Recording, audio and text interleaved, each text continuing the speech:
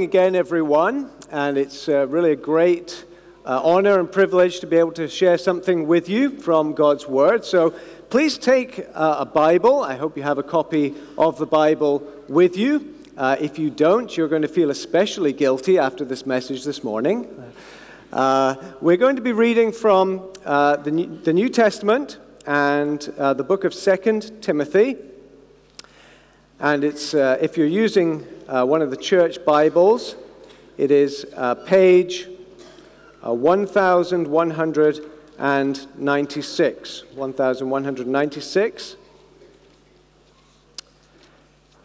2 Timothy, chapter 3, and just 4 verses, verses 14 through to 17. But as for you, continue in what you have learned and have become convinced of, because you know those from whom you learned it, and how from infancy you have known the Holy Scriptures, which are able to make you wise for salvation through faith in Christ Jesus.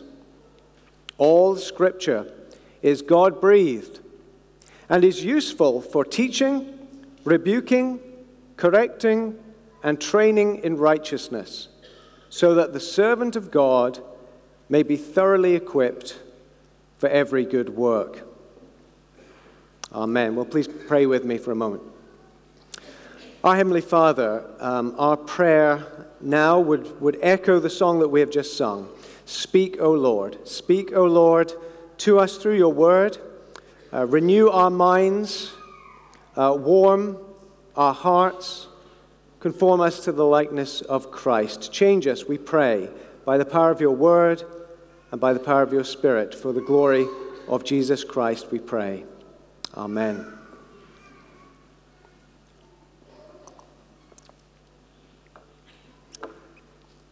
I wonder how many people here made New Year's resolutions.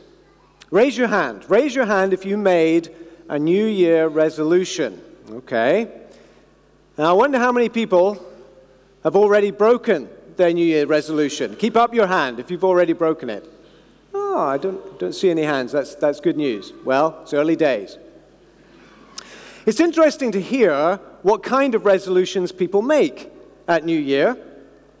According to one newspaper I came across, the top 10 resolutions for 2016, so resolutions that people made for the past year, were as follows. Here's the top 10 in reverse order. Number 10, spend less time on social media. If you're live tweeting this sermon, you might want to include that one. Number 9, cook from scratch more often. Number 8, spend more time with family. Number 7, put time aside for a personal hobby or project. Number 6, give up smoking. Number 5, drink less alcohol. Number 4, read more books. Or for some people, read a book. Number 3, travel and see more of the world. Number 2, go on a holiday or mini breaks.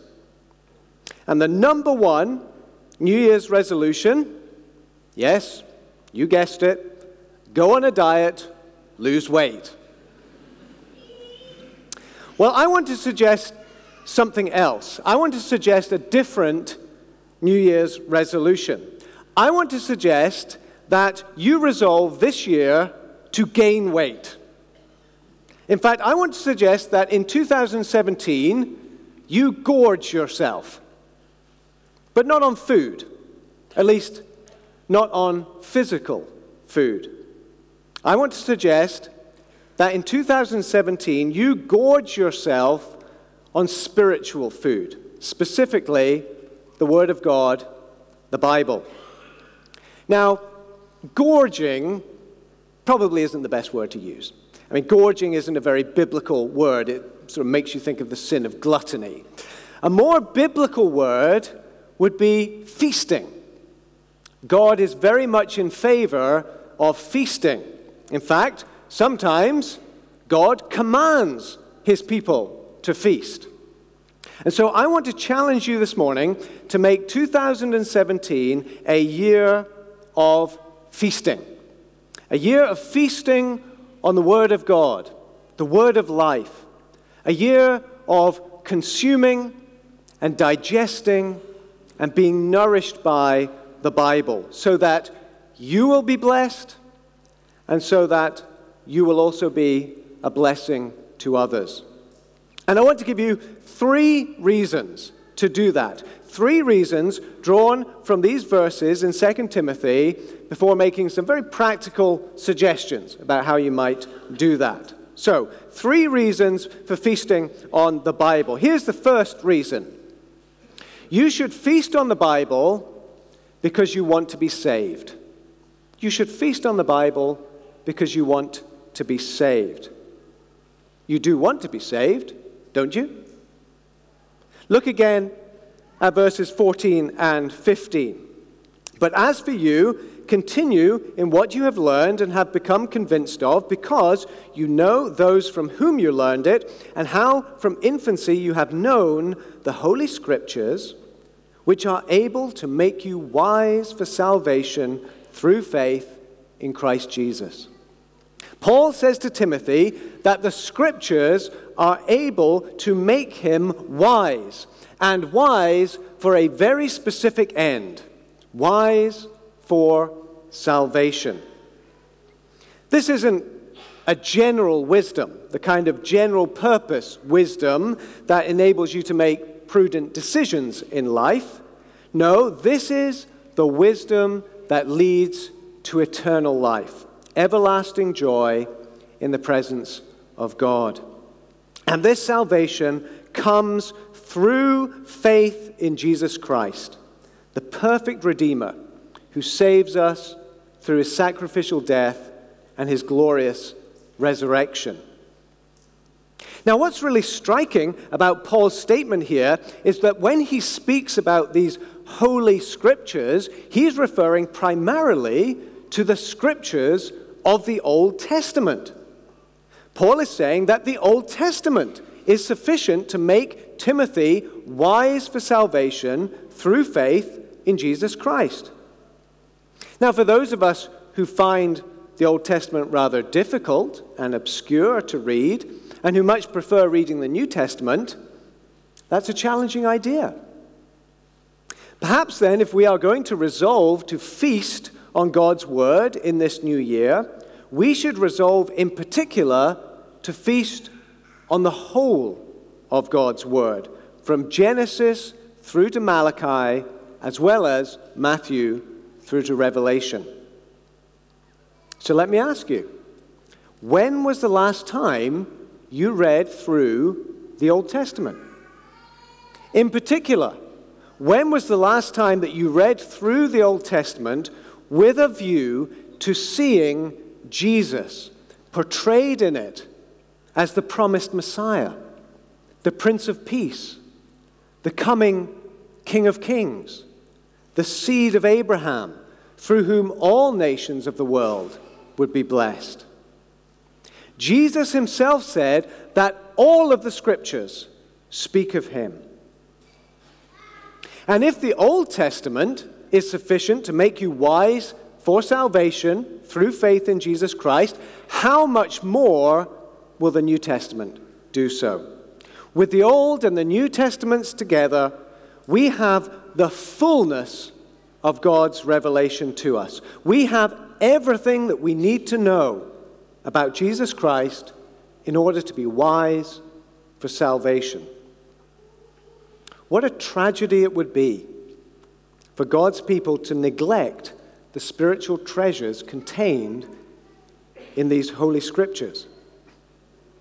You see, the Holy Scriptures, when applied by the Holy Spirit, have the power to transform us into holy people.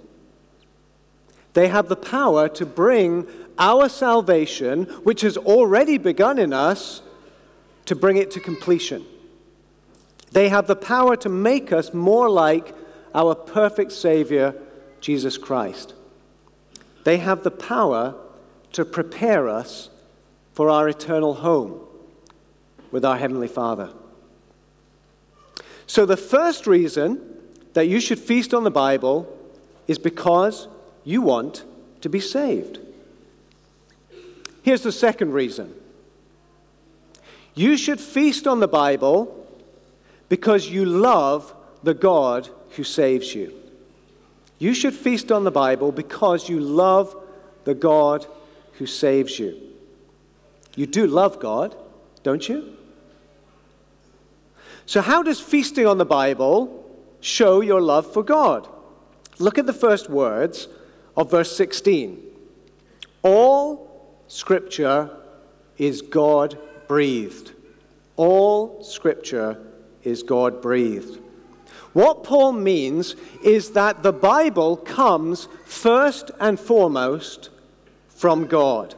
It is God speaking to us. It is literally a verbal communication from God. And the Bible is absolutely unique in that respect. Yes, it was written by human authors and it bears their distinctive styles. But as the Apostle Peter explained in one of his letters in the New Testament, those human writers spoke from God as they were carried along by the Holy Spirit. And so behind the many human authors, there is one divine author. Now here's the point. If you love someone, you will pay attention to what they say. If you love someone, you will pay attention to what they say. When they speak, you'll listen. Well, how much more does that principle apply to our relationship with God? If you love God, you will pay attention to what God says. In fact, you will be passionate about it. You won't be able to get enough of it. My wife Katrina and I recently celebrated our 20th wedding anniversary. We got married in October 1996, but in the summer of that year, Katrina had to spend 8 weeks in Indonesia to fulfill part of her medical training requirements. So we were separated for 2 months by some 7,000 miles of distance. Katrina didn't have access to email, so we kept in touch by fax and airmail. That's how we did it in those days. I would fax my letters to her, and she would airmail her letters back to me. And so every few days over the course of that year, the summer of 1996, I would receive a letter from the woman that I was due to marry. Now, what do you think I did with that letter? Did I just toss it on a pile of previously unopened letters thinking, when I get a spare moment, I'll maybe have a look at it? No, of course not. I tore it open immediately, and I devoured its contents. I couldn't wait to get the next letter and read what she had to say because I loved her so much. The Bible is a letter from God. If I can say it reverently, it is a love letter. A letter in which God expresses his love for us and all that he has done to demonstrate that love by sending his own Son into our world to save us at the cost of his own life. If we love God, surely we will want to devour the contents of that letter. So the second reason that you should feast on the Bible is because you love God. Because you love the God who saves you. Here's the third reason. You should feast on the Bible because you want others to be saved. You should feast on the Bible because you want others to be saved. You do want others to be saved, don't you? Look at verses 16 and 17. All Scripture is God-breathed and is useful for teaching, rebuking, correcting, and training in righteousness, so that the servant of God may be thoroughly equipped for every good work. Now, Paul is writing here to Timothy, a young pastor, a church planter, in fact. And so his words here have particular application to pastors and those in what we call full-time Christian ministry. His point is that because the Bible is God's word, it is sufficient for Christian ministry, so that God's servants will be thoroughly equipped for every good work. But if that is true for pastors in particular, it must be true for Christians in general. If the Bible is sufficient to equip pastors for every good work, then it can equip every believer for every good work. Now, there are many good works that we might be called to do for the sake of God's kingdom, but there is one in particular that applies to the church as a whole. It is the good work that Jesus assigned to his disciples following his resurrection before he returned to his Father in heaven. It's the good work that we call the Great Commission. Go and make disciples of all nations, baptizing them in the name of the Father and the Son and the Holy Spirit, and teaching them to obey everything that I've commanded you. Matthew 28. Those who have received salvation, Jesus commissions to go into the world and to share the message of salvation with others. Some may be called to go across the sea. Others may be called simply to go across the street. Either way, that command to go and share the good news of salvation applies to each and every one of us at some level. But here's the thing. How will we convey the good news faithfully if we don't know our Bibles? How will we teach people to obey everything that Jesus commanded if we don't know our Bible? Evangelism and missions aren't a stroll in the park. They're spiritual warfare. The mission field is a battlefield. And the moment that you step out of the doors of this church, you are entering the mission field. You are stepping onto the battlefield. The question is, are you entering that battlefield well armed or poorly armed or practically unarmed? It's increasingly clear that non-Christians in the West are very ignorant about Christianity and the Bible. According to a 2014 report by the Bible Society, 1 in 3 Britons did not know that the nativity story was found in the Bible. Nearly 2/3 of Britons weren't aware that the stories of David and Goliath and Jonah and the great fish came from the Bible. Meanwhile, nearly 1/2 of those polled identified a plot line from the Harry Potter books as coming from the Bible. Now we can chuckle or roll our eyes at that level of ignorance, but there's a sense in which people can't be blamed for not knowing what they've never been taught. But what about those who really should know better? How many Christians find themselves in a conversation with an unbeliever saying things like, well, Jesus once said something like, you have to be perfect to enter heaven. It's in one of the Gospels somewhere. Hold on a minute while I search for it on my phone.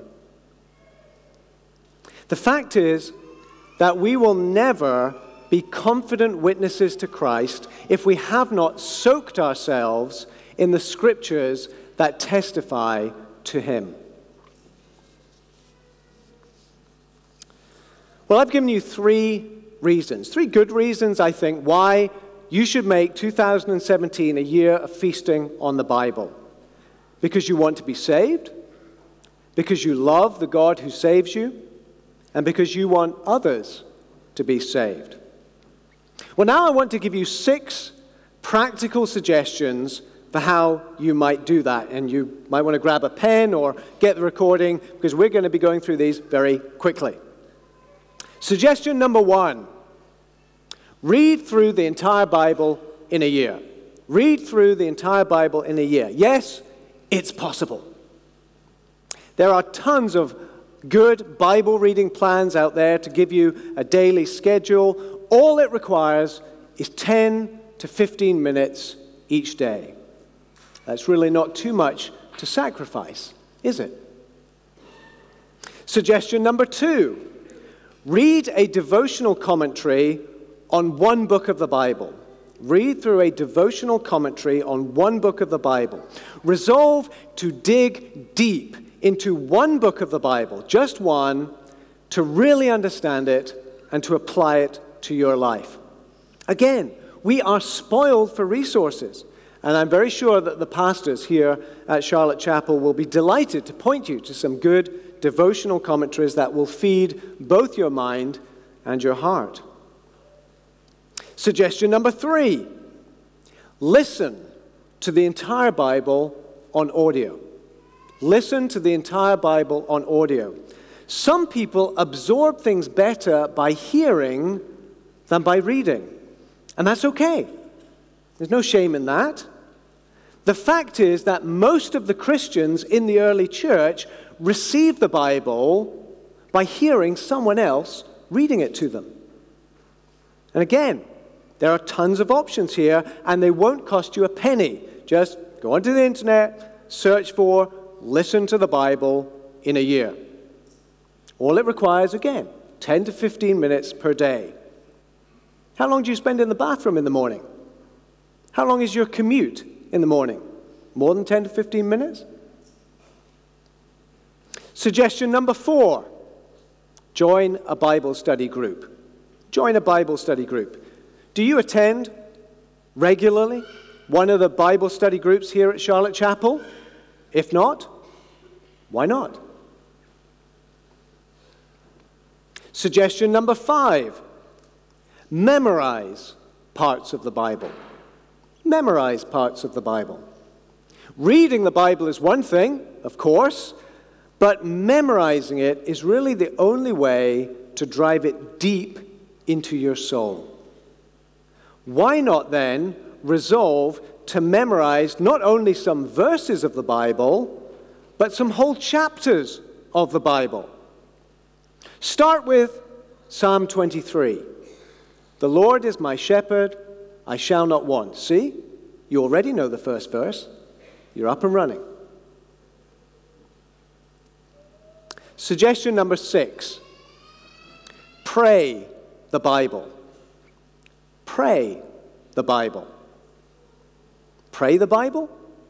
Yes. Pray the Bible. Jesus did. His disciples did. And if it's good enough for them, it's good enough for you.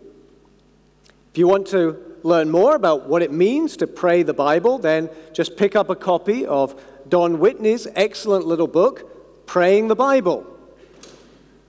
You'll thank me for it.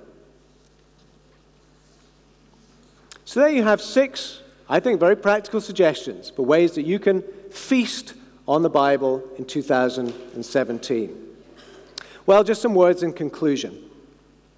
2017, you may be aware, is the 500th anniversary of the year when Martin Luther famously nailed his 95 Theses to the church door in Wittenberg, unaware that he was igniting the tinder of the Reformation. It is a sad fact that most people in Scotland today are blissfully ignorant of the Reformation. even though it's one of the historical events that has shaped modern Scotland more than anything else. A more saddening fact is that many evangelical Christians don't understand and appreciate the significance of the Reformation, what it was really about, and why it really mattered, and still matters. Put simply, if the Reformation hadn't happened, you and I would not be here today. If the Reformation hadn't happened, Charlotte Chapel would not exist today. What's more, if the Reformation hadn't happened, you and I would not be able to feast on the Bible. Because one of the greatest contributions of the Reformation was to put the Bible back into the hands of ordinary Christians so that we could read that letter from our Creator in our common language, so that we could hear the voice of God in our own native tongue. Now, today, we have dozens of English translations of the Bible available to us instantly over the internet, and we have tens of thousands of resources available to help us understand it and apply it, so that through the same Holy Spirit who inspired the Bible, we can be transformed into the holy, Christ-like people that God wants us to be. Friends, we are utterly spoiled compared to Christians in other parts of the world. May God forgive us for neglecting the tremendous riches that He has blessed us with. It's as though God has laid out a great feasting table before us, and all we can do is nibble at the bread rolls. So if you make just one New Year's resolution for 2017, consider making it this: to spend the year feasting on the Bible.